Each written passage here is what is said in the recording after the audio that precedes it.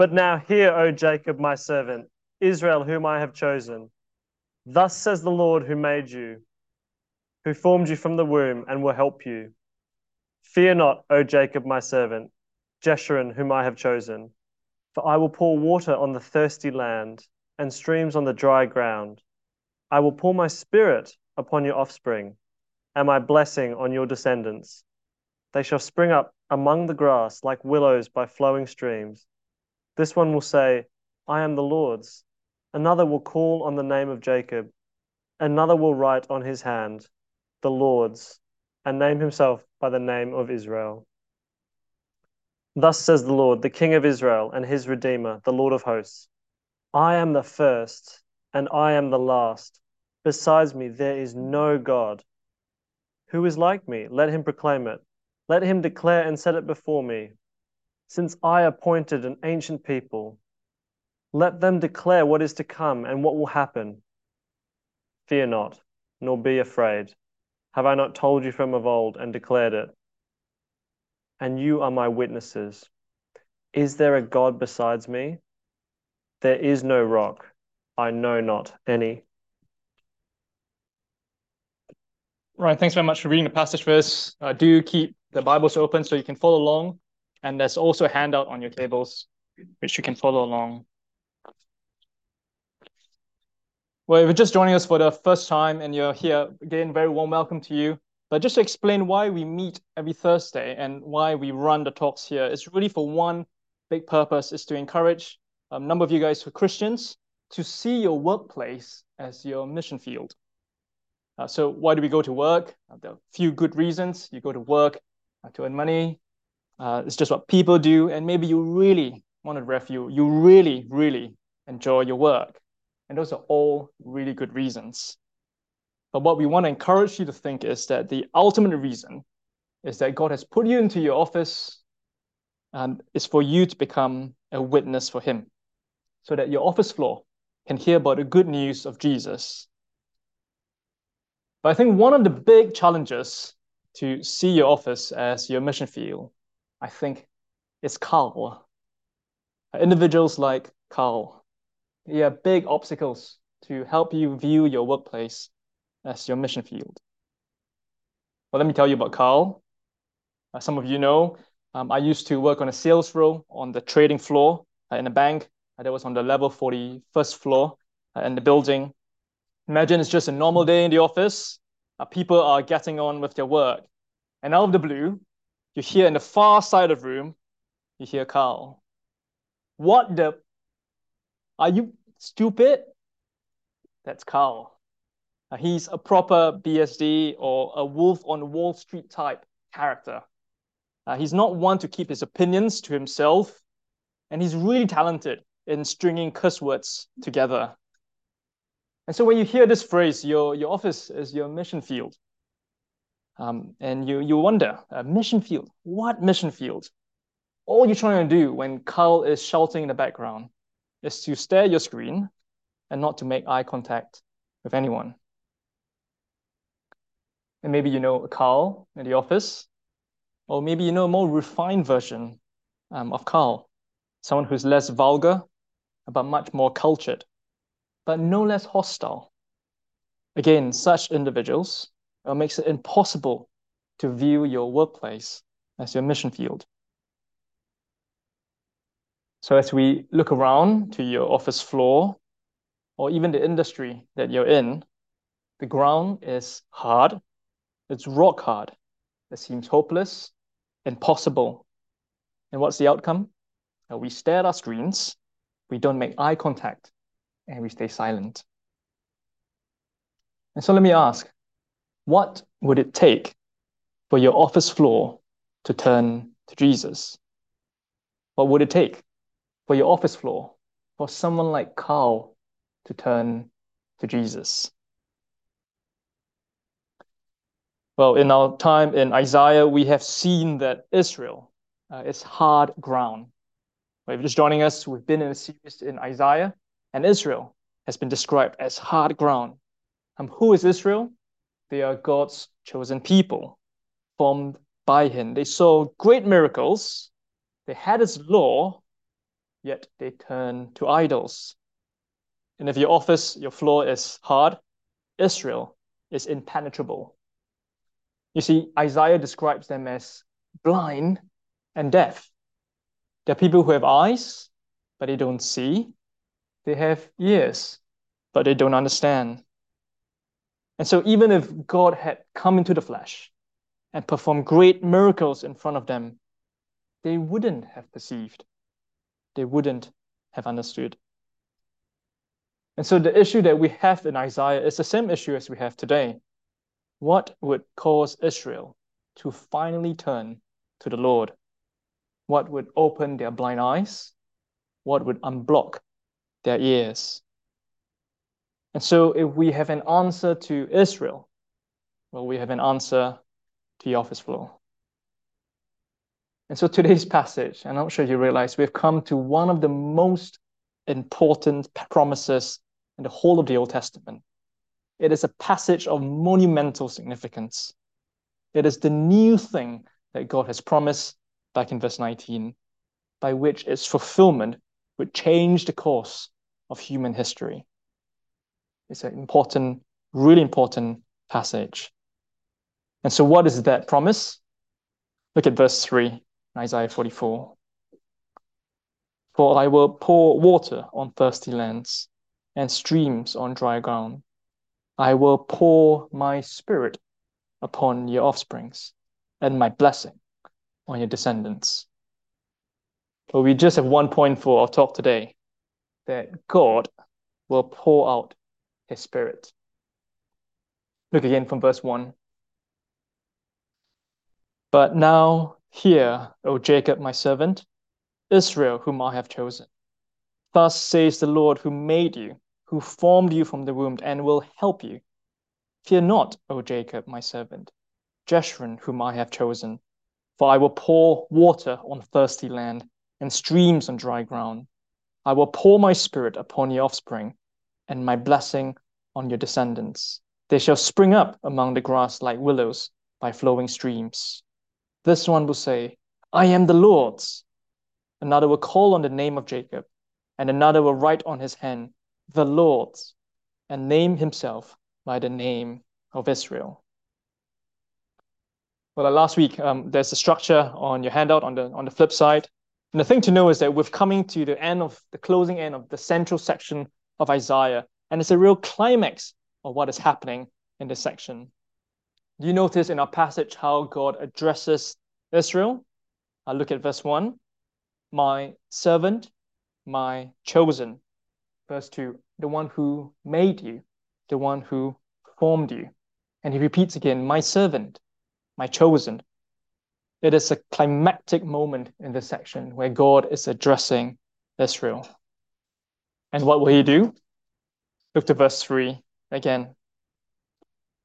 For I will pour water on thirsty lands and streams on dry ground. I will pour my spirit upon your offspring and my blessing on your descendants. Well, I hope my wife, Matilda, forgive me for this. She's a woman of many talents, but one talent that she does not have is having a green thumb. Any plant that you give to her, she kills. But we do have one surviving plant at home, which is an orchid. And it was once away on holiday. She totally forgot about it. And when we got back, the soil was completely dried up, completely cracked up. And the orchid was as good as dead. But orchids are quite hardy plants. And so after watering, amazingly, after a few days, the orchid, well, it came back to life. Well, as you can tell, I have quite limited horticultural experience and maybe your own illustrations to really capture what's happening here. But it's a tiny picture of what's happening here. You see, people in the future, offsprings to come, they're likened to the dry ground in this passage here. They're all cracked up and dried up. Look at verse 3.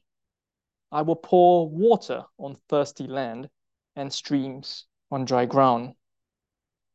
But more than a single orchid reviving, there will be an explosion of life. Look at verse 4. They shall spring up among the grass like willows by flowing streams.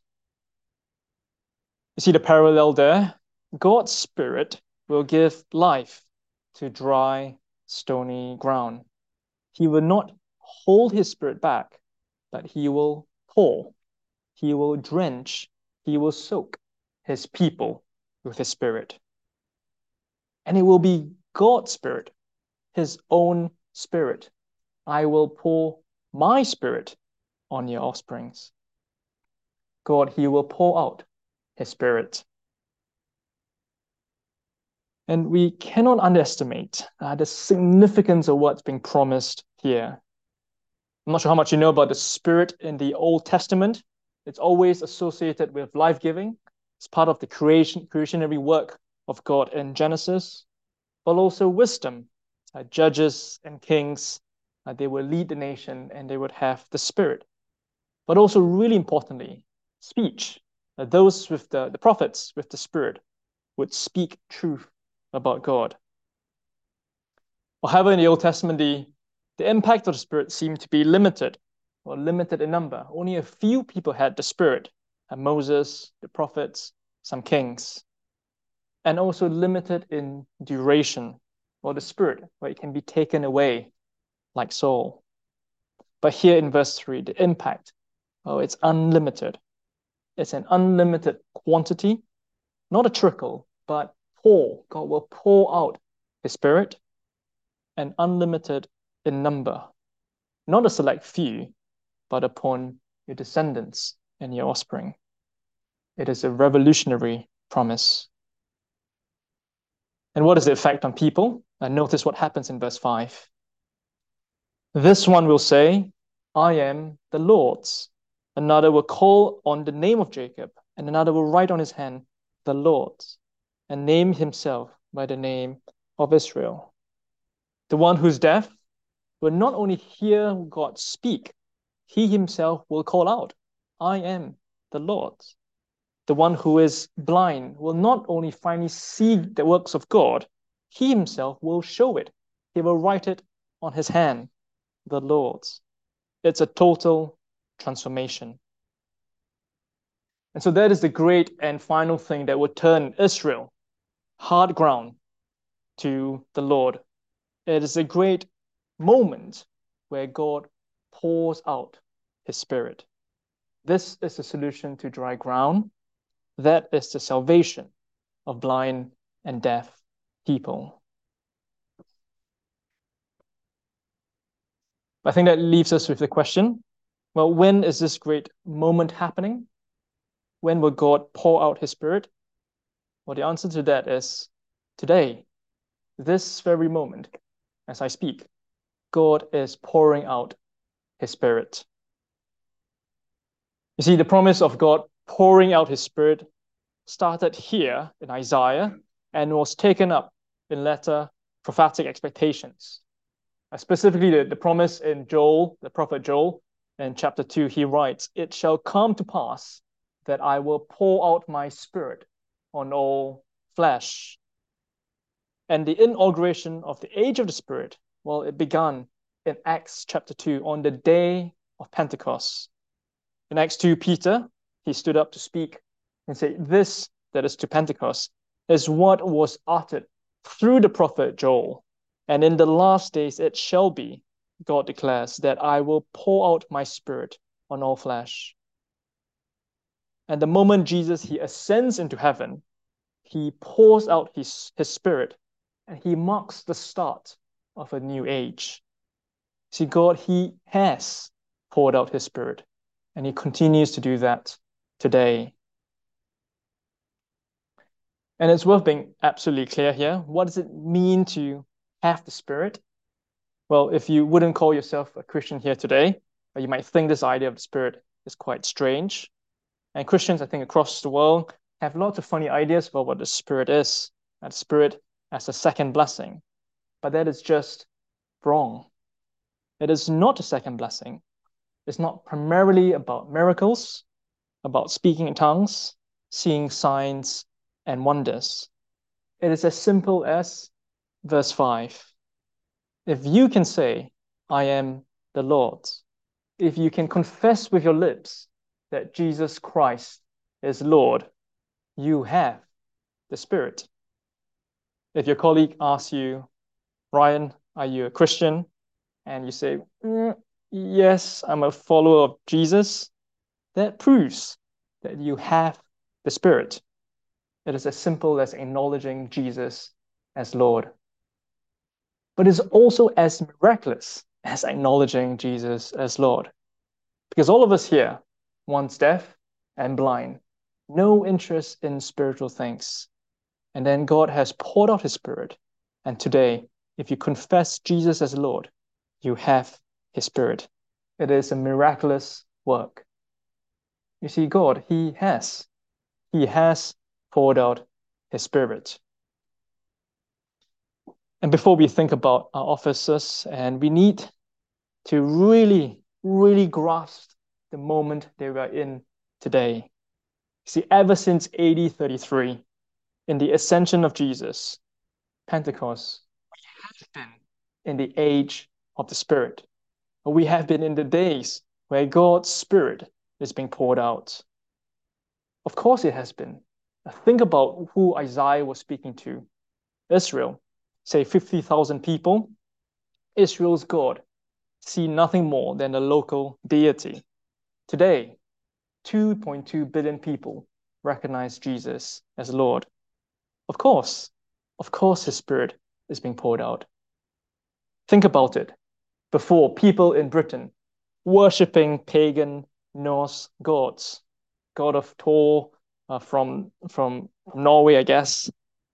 And to think that Britain has ever been labeled as a Christian nation. You see, God indeed has been pouring out his Spirit. We are in a unique time in history. This is the last days, the age of the Spirit. And so what does this mean for our officers? What does it mean for you as you go back to work or the industry that you are in? You might be wondering, you look at the people around you, is it even possible for life to spring out of dry ground? And then you step back in the office and you hear Carl shouting his head off at the back of the office again. Well, I'm not saying that immediately all fear is gone. I wonder whether less fear is not a good outcome from today. See, you have been armed with the knowledge to understand the age that we are in. We are in the age of the Spirit. And if God could turn the heart of Israel, he can turn the heart of anyone in the office. So fear not. Look at verse 6. Thus says the Lord, the King of Israel and his Redeemer, the Lord of hosts, I am the first, I am the last.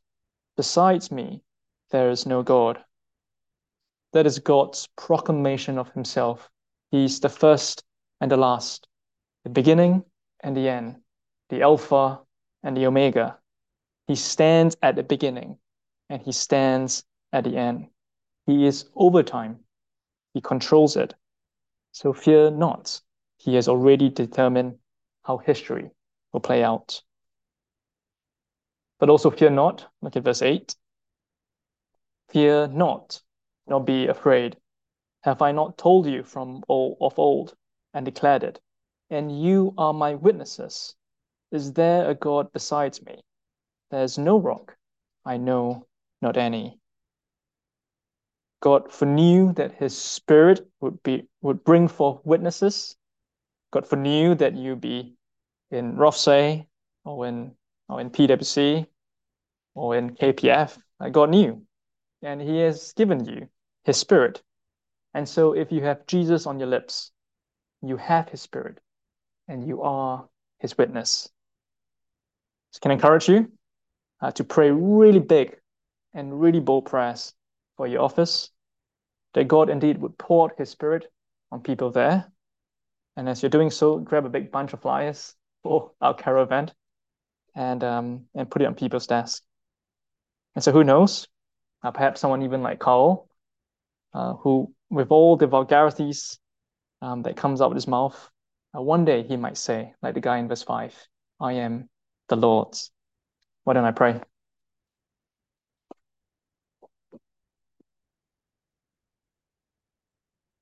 God says, I am the first and I am the last. Besides me, there is no God. Father in heaven, we praise you that you stand before time and you stand at the end of time and you control all of history. And so we do give you great praise that you have poured out your Spirit, and we are in the last days where your Spirit is going forth into people. So we do pray that you give us real confidence as a result of that. We ask this in Jesus' name. Amen.